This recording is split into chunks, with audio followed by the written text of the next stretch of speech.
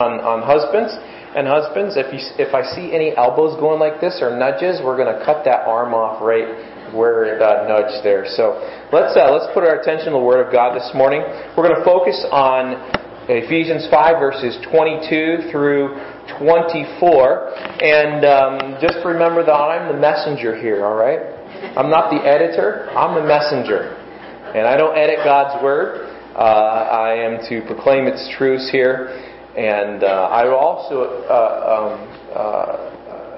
tell you that the best place to have these truths ministered to your heart is what Paul tells the older women to do to the younger women in Titus chapter 2. In fact, the things that we're going to talk about here in Ephesians 5:22 through 24 are very much the core of what Paul tells the older women to be teaching and discipling the younger women in Titus chapter 2. You can check that out if you think I'm making it up, but it is the truth. And we do need a whole host of women counselors and women disciplers who have grown in these truths, maybe have not arrived in them, but have grown in these truths, to be women who are discipling our younger ladies. But here's my shot at it, Ephesians 5:22 through 24, and I just pray that the Lord speaks His truth and nothing else.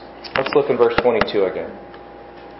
Wives, submit yourselves to your own husbands as to the Lord. For the husband is the head of the wife, even as Christ is the head of the church, and He is the Savior of the body. Therefore, as the church is subject to Christ, so let the wives be to their own husbands in everything. And then skip down to the last verse, verse 33. Nevertheless, let every one of you in particular, that means individually, so love his wife, even as himself, and the wife see that she reverence her husband. This is a powerful passage, and it is essential for strong families and a strong gospel witness. If we set the backdrop of this passage, we need to go back all the way to creation in Genesis 1 and 2, and in particular chapter 2, where Paul even brings up the passage in verse 30 and 31 of Genesis chapter 2, where God created woman. And given the way creation unfolds, one scholar writes, how it builds to ever higher and higher works of art, if you study Genesis 1 and 2, can there be any doubt that Eve is the crown of creation? Not an afterthought, not a nice addition like an ornament on a tree. She is God's final touch, His pièce de résistance. You see, God made man and woman to be reflective of His image. And do you know that men do that in a different way than women do? I think you probably figured that out. But God has man and woman to reflect God's image in very different ways. When a man reflects God's image, he was reflecting it in a different way than a woman might reflect God's image. Connie shared me some background on the history or the meaning of the word helpmeet in Genesis chapter 2, when God created Eve to be a helpmeet for Adam. And that's normally how we have translated it. It's a very difficult word to translate, but Connie Champion passed on this research on that word. When God creates Eve, He calls her in the Hebrew an Ezer Kenegdo. I probably slaughtered the way you're supposed to translate that. But it's where Moses writes in Genesis, it's not good for the man to be alone. I shall make him and that's the word that's used. One scholar, Hebrew scholar, Robert Alter, who has spent years translating the book of Genesis, says this phrase is notoriously difficult to translate. And the way you see it translated in your English translations is helper, or companion, or helpmeet. But none of them get to the fullness of the truth. They're the best we can do. And one writer asks a question about that word helpmeet that we've translated as. What little girl dances through the house singing, "One day I shall be a helpmeet," right? Or, "One day I shall be a companion," right? A dog can be a companion, right? So it's more than that. Or a helper. Well, author points out we have hamburger helper. That doesn't necessarily add any dignity to it. But the idea here, according to Hebrew scholar Robert Alter, is this. It means a sustainer beside him. A sustainer beside him. It's used, that word ezer is used in 20 other places in the Hebrew Scriptures. But in every other instance, the word is used describing God Himself. In other words, it describes God when you come to a situation where you desperately need Him to sustain you and help you. Deuteronomy 33, verses 26 and 29 says, "There is none like the God of Jeshurun, who rides on the heavens to help you." That's the word. "Blessed are you, O Israel. Who is like you, a people saved by the Lord? He is your shield and helper and your glorious sword." So it's not like, my kids are helping me do a job, a task. I have some token things for them to do for some of them because they're not quite at the age of maturity to be really helping me. That's not the idea here. Rather, the idea is you really need help. And God comes and rescues you. He's your Ezer. How many of you ever heard the name Ebenezer? Ebenezer, all right? In one of the songs we sing, "Come Thou Fount," we talk about God being our Ebenezer. Ebenezer. Eben is stone. Ezer means help. Our stone of help. Our sustainer here. Psalm 121. Probably many of you have memorized. "I will lift up my eyes to the hills. Where does my help come from?" It's the word sustainer. My sustainer here comes from the Lord, the maker of heaven and earth. The sustainer who comes alongside of us. Psalm 20, verses 1 and 2. "May the Lord answer you when you are in distress. May the name of the God of Jacob protect you. May He send you help," sustaining help beside you. Psalm 33:20. "We wait in hope for the Lord. He is our help and our shield."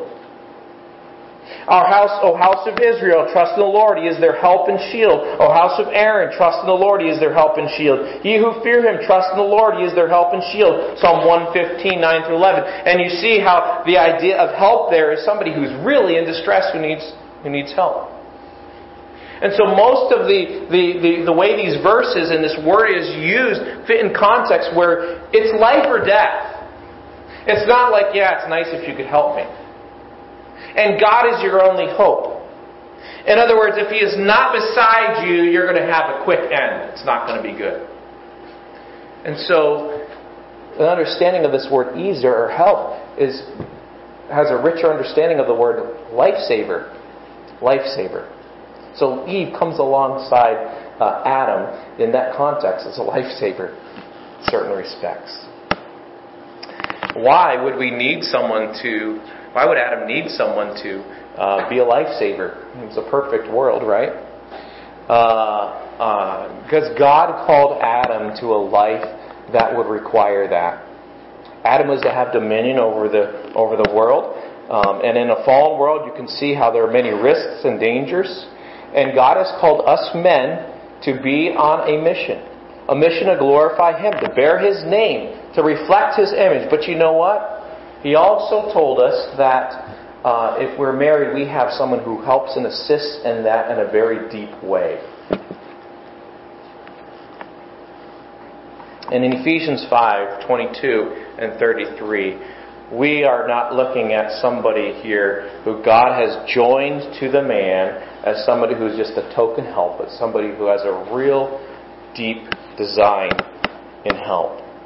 But God also, in this design, has designated the ways that we obey, glorify Christ in our marriages. And so Ephesians 5:22-24 shows us this, that the primary way a Christian wife pleases God is by showing the beauty of the gospel.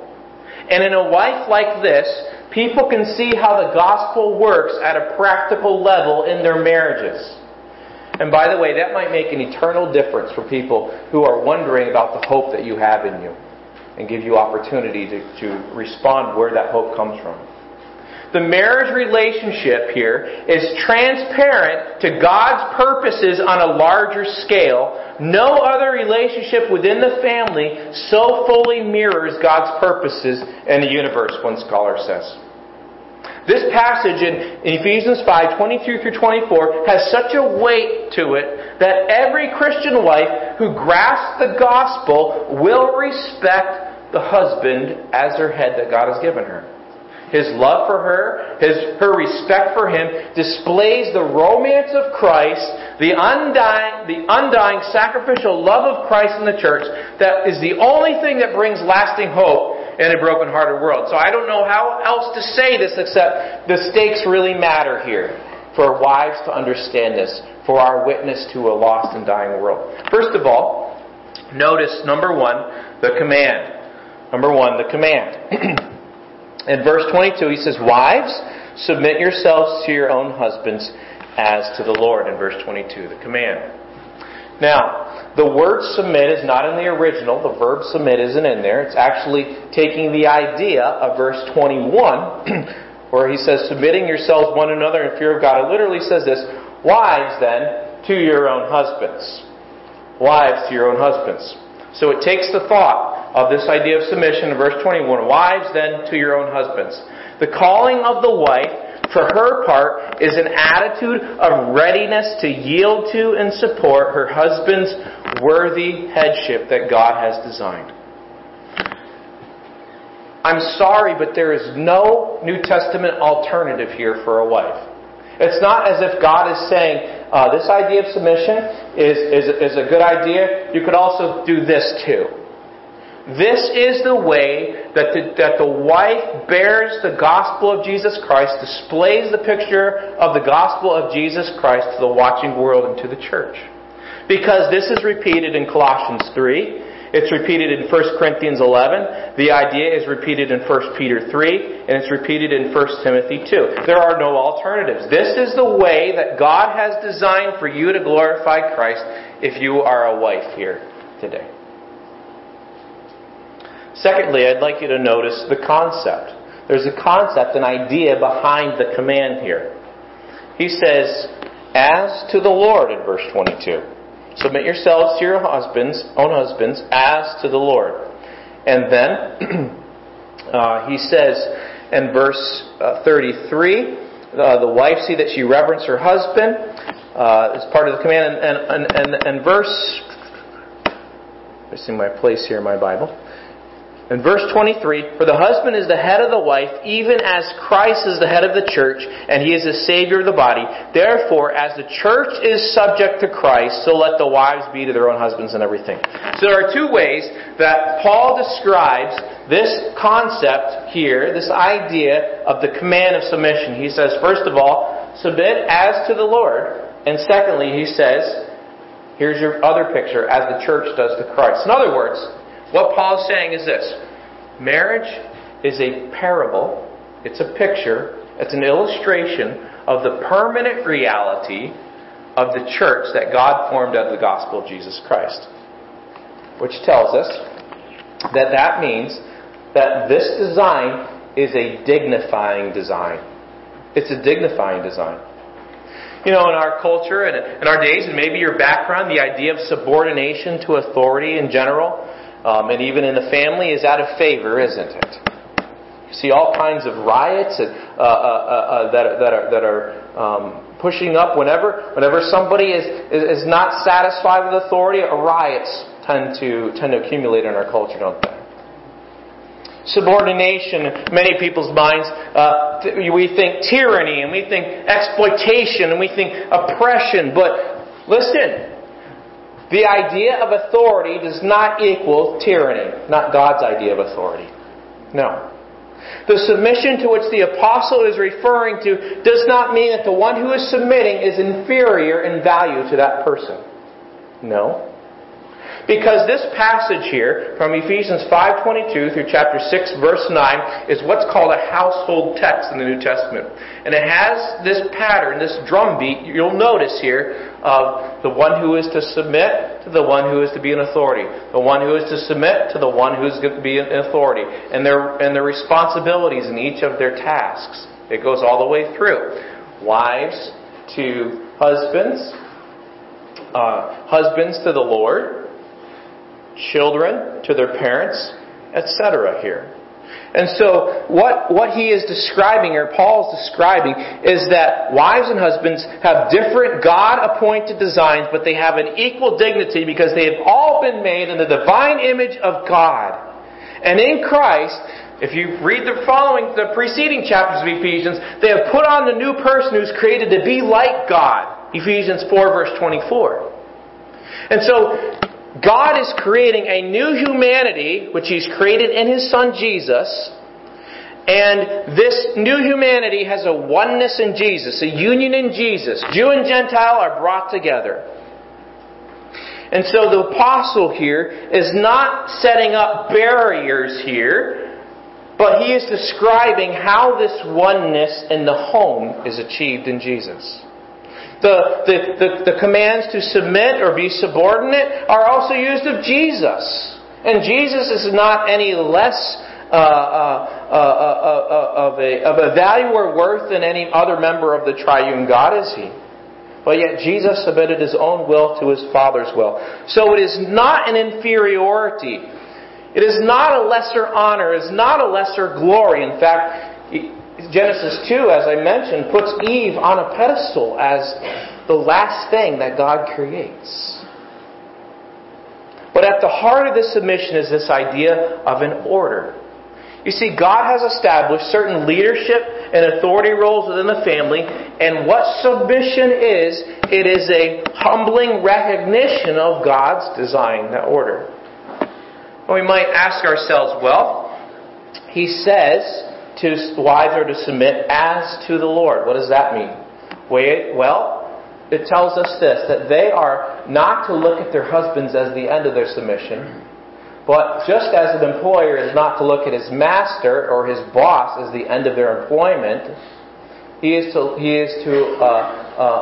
understand that his ultimate employer, he is a steward of Jesus Christ. And the wife is to understand that her husband is not the ultimate authority, it's Jesus Christ. And so she is responsible to Jesus Christ in her submission here. But he also says submit, and the idea there is be in subordination, be in and not a rebellious role. But he says, therefore, as the church is subject to Christ, let the wives be subject to their own husbands in everything. What does that look like? What does it look like for the church to be subject to Jesus in this letter of Ephesians? I want to answer that here by looking at a few verses here. To submit to Christ so that wives have a better idea of what it means to be in line in design here with their husbands. First of all, God has graciously placed everything, Ephesians tells us everything, under Christ's feet, and He causes Him to be the head over all for the benefit of the church. Look in chapter 1 and verse 22. Paul says, He has put all things under His feet and gave Him to be the head over all things to the church, Jesus. So the church then gladly submits to His rule because He is good. He is good. In chapter 2, verse 20 and 21, he says this, and are built upon the foundation of the apostles and prophets, Jesus Christ Himself being the chief cornerstone, in whom all the building fitly framed together grows to a holy temple in the Lord. That Christ is the vital cornerstone on whom God's building of the church is constructed. And as this new community looks to Jesus, it grows and it progresses to its ultimate goal of holiness. Look in chapter 3, verse 17 and 19. That Christ may dwell in your hearts by faith, that you, being rooted and grounded in love, may be able to comprehend with all saints what is the breadth and length and depth and height, and to know the love of Christ which passes knowledge, that you might be filled with all the fullness of God. In other words, Christ indwells the hearts of His people. He establishes them so that they may be able to comprehend the greatness of His love. This is Christ's role with the church. Chapter 4 and verse 7. But to every one of us is given grace according to the measure of the gift of Christ. The church receives God's gift of grace, and then verses 11 and 12 tells us this. And He gave some apostles and some prophets and some evangelists and some pastors and teachers, talking about God's gifts to the church, for the perfecting of the saints, for the work of the ministry, for the edifying of the body of Christ. The ministers He gives are for the purpose of enriching the whole body of the church. And verse 13 tells us this, till we all come in the unity of the faith and of the knowledge of the Son of God to a perfect man, to the measure of the stature of the fullness of Christ. The church grows toward its head, toward its authority here. The ultimate goal of which is the whole measure of Christ's fullness. Verse 15 says this, "But speaking the truth in love may grow up into Him in all things, which is the head, even Christ." And verse 16, "From whom the whole body, fitly joined together and compacted by that which every joint supplies, according to the effectual working in the measure of every part, makes increase of the body to the edifying of itself in love." In other words, the church receives everything from Christ that is necessary to flourish and grow. So it frames here, we could keep going, but it frames here this idea of what the authority and the subordinate roles are for the husband and the wife. Husband is to have the wife's best interests in mind and to see her flourish and prosper, and he provides what she needs. The church is to imitate Christ's sacrificial love. It's to please the Lord. It's to live in goodness, holiness, and truth. It's to sing praise to Him, live in fear, respect, honor. In other words, it's looking to Christ. The church is to look to Christ for the gifts that He has given in order to fulfill her tasks. So what does that have to do with Ephesians chapter 5 and the wife's submission? Well, he says this. In verse 24, he says, "Therefore, as the church is subject to Christ, so let the wives be subject," is the implied word, "be to their own husbands in everything." So let. In other words, there is no part of her life that she keeps to herself only and says to her husband, "You have no place here, you keep out." Jesus does not say to the church, and the church can never say to Jesus, "We're all good, you stay out of this part. We can handle it from here."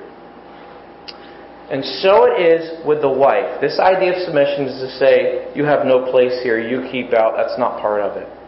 Because to be one flesh in marriage is all-encompassing like no other relationship.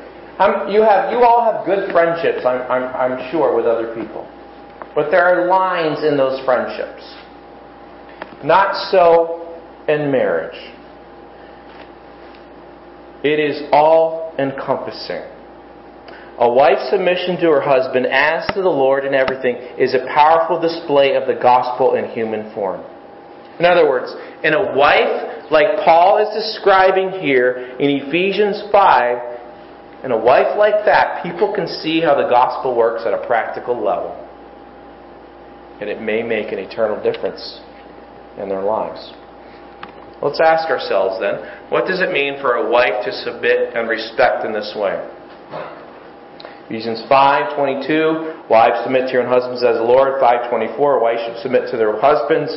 5:33, "Let the wife see that respects or reverences her husband." First of all, number one, it does not mean that the wife is less valuable, less intelligent, or less competent. Both men and women equally bear the image and likeness and dignity of God. They have equal dignity and value. It doesn't mean that men are more important than women. That's not true. It doesn't mean that the husband's more intelligent than the wife. Some of us are good examples of that, right? This has nothing to do with IQ. It also doesn't mean that the husband is more competent in certain things than the wife is. It's the idea of this. I got two hands. I'm right-handed. This is my dominant hand. The right hand can do things that the left can't do. The left hand, for me, I know this isn't true of everybody, for me, my left hand can do things that my right hand can't do. And there's some things that they both can do, but the idea is they work together for a common purpose. And I need them both. And that's the idea. Men, you're to be the head of the home and the leader. The wife is intelligent, she is gifted, she is capable and competent, and when Genesis 2:18 says she's the sustainer beside him, that means she actually might be more competent in some areas than you are. So you work together, and by the way, you might be more competent in other areas that she's not. So you work together so that you're better together. But secondly, this does not mean that men in general are to be ruling over women in general. That's not what this passage is teaching. It doesn't mean that. We're talking here about marriage. Notice what he says in verse 22. He does not say, wives, you be submissive to all the husbands in the church. Not what he says. He says this, wives, submit yourselves to your own husbands as to the Lord. As to the Lord.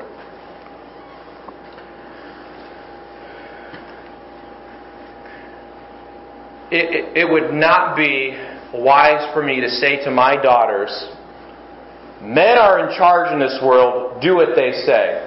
Because I don't see that in Scripture. That leads to horrific abuse, to degradation, to denigration. And what we're talking about here is one woman, a wife, with one man, her husband.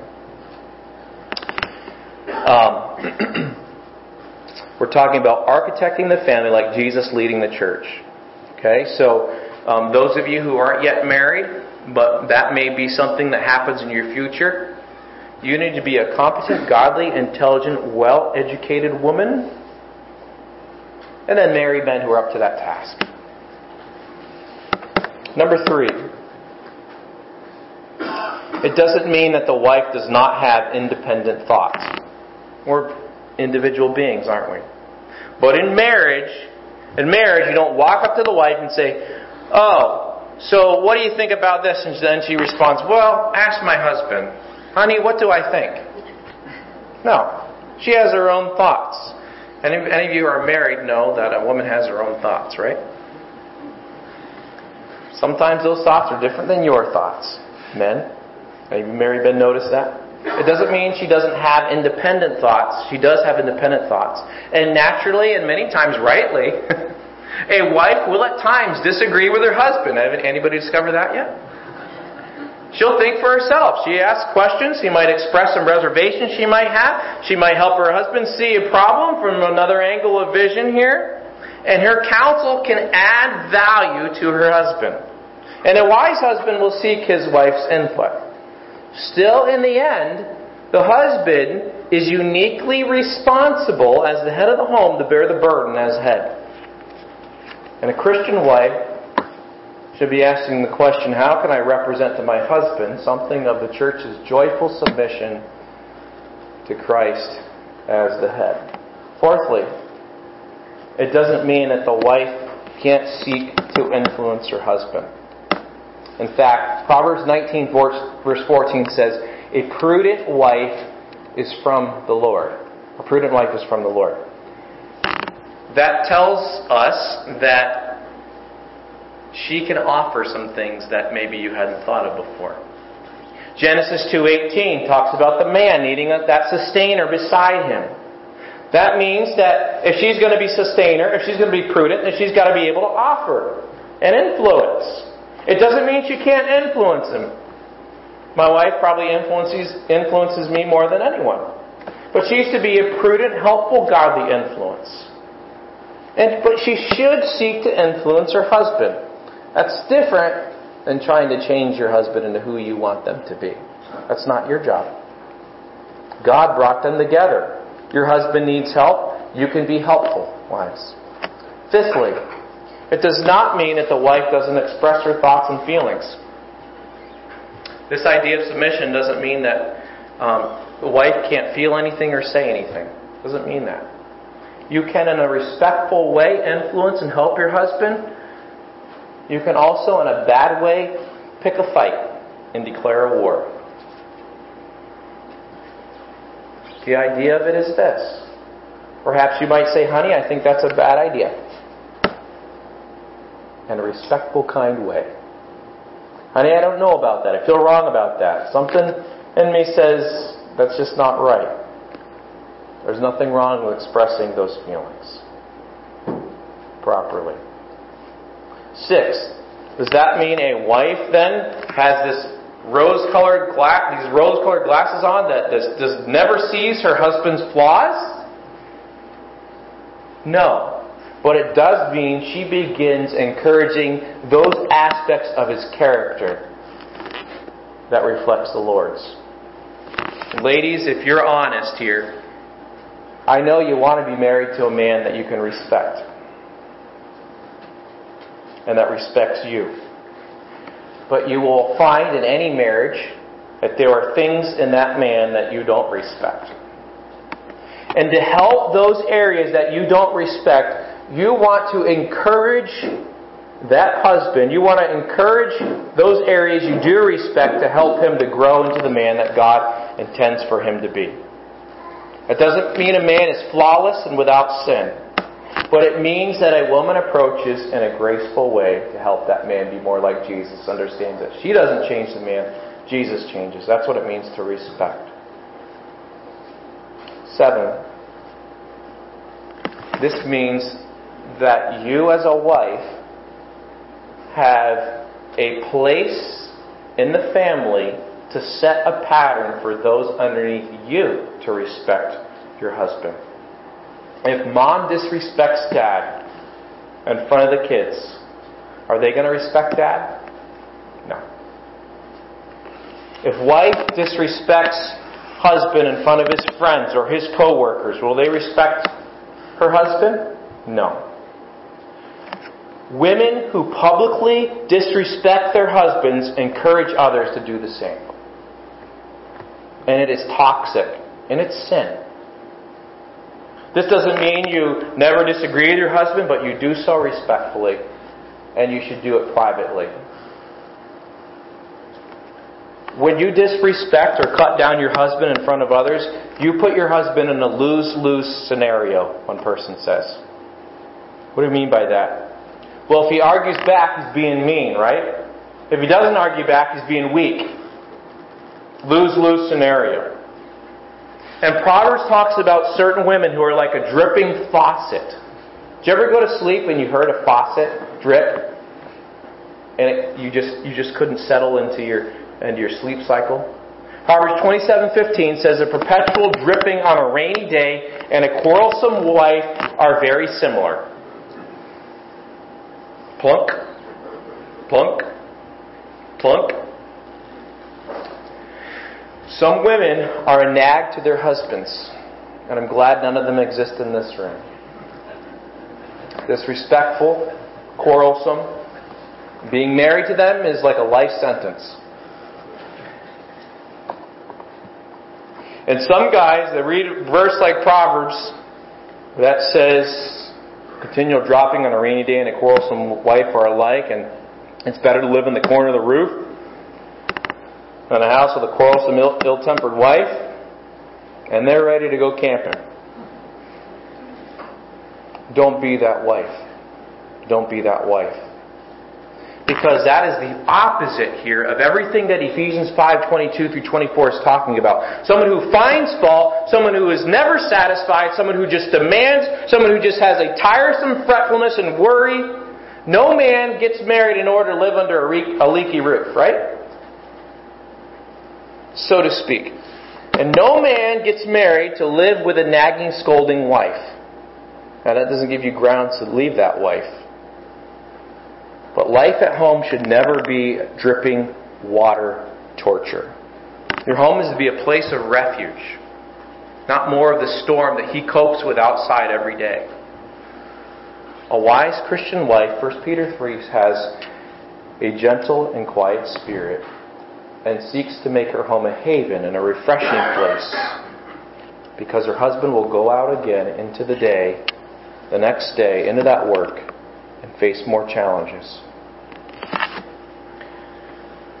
Wives, God made Adam first, and He put him in the garden to do a job, a mission to fulfill. And in our broken world of today, deep in the heart of every man sitting in this room, and all men in general, there is a voice of self-doubt that says, am I man enough to meet the challenges here? Am I going to fail? Is there even a point of trying? And God allows you, women, to boost the confidence of the husbands that He's given you. Now, that husband should find their confidence in the Lord, but God can use you as a person to point their confidence to the Lord. I believe in you. I know you can follow God's call by God's grace for God's glory. The Lord is with you. I'm behind you. You got this. Go for it. By God's power. She's not going to put her husband down if she's wise. She's not going to laugh at him and mock him. But she will be the one who strengthens and builds him up for God's glory. And a husband will accomplish more by the power of her respect than he ever could on his own. And that's why the word respect occurs in this passage. It breathes life into a man. And finally, as I mentioned here, this idea isn't just for humans. God is a triune God, Father, Son, and Spirit. There's one God, three persons. God the Father, God the Son, and the Holy Spirit. They are equal, having all the same divine attributes, character traits. And Jesus Christ, the second member of the Trinity, the Son of God, He submitted to God the Father and did His will on this earth. So you can be equal and be under authority. A teacher is not more valuable than a student. A political leader is not more valuable than a citizen. And anytime we skew that, we see problems happen in society, don't we? Someone who is leading, and we always have someone who is deferring to that leadership.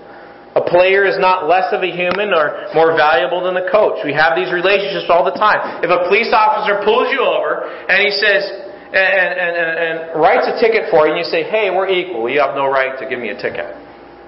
What's going to happen, Tim? Actually, you're going to practice submission if you're wise, right? So here's the way it works. Jesus, the Son of God. The Bible says the Father sends the Son, and Jesus says on the earth, I'm not here just to do whatever I want. I'm here to do what the Father sent me to do. He says, I don't just say whatever I want to say. I say what the Father tells me to say. Jesus prays, your will be done. And He tells us to pray that way. That's submission. That's submission. In the Garden of Gethsemane, before He is crucified, Jesus Christ has this prayer that He says to His Father when His back is against the wall. He says, if it is possible to remove this cup, then remove it, this cup of suffering. But then He says, but not my will, your will be done. And wives, to respect and submit is to be like Jesus was to His Father. It is to be like the church is to Jesus. That's one of the ways you learn to be like Jesus. Wives, are there things you need to confess and repent of this morning? Is your part of the tone of your marriage a tone of loving, respectful submission that builds up your husband rather than tearing him down, despite his many flaws? Would Jesus, who holds you accountable, look at your home and your marriage and your life and say that your example in marriage is what He was talking about here in Ephesians 5? By God's grace. All for the glory of God, by obedience to Jesus' command, for the sake of the gospel and the salvation of the world. That is the intent of the design of wives. And next week we'll look at husbands. And part 2 of marriage and expression.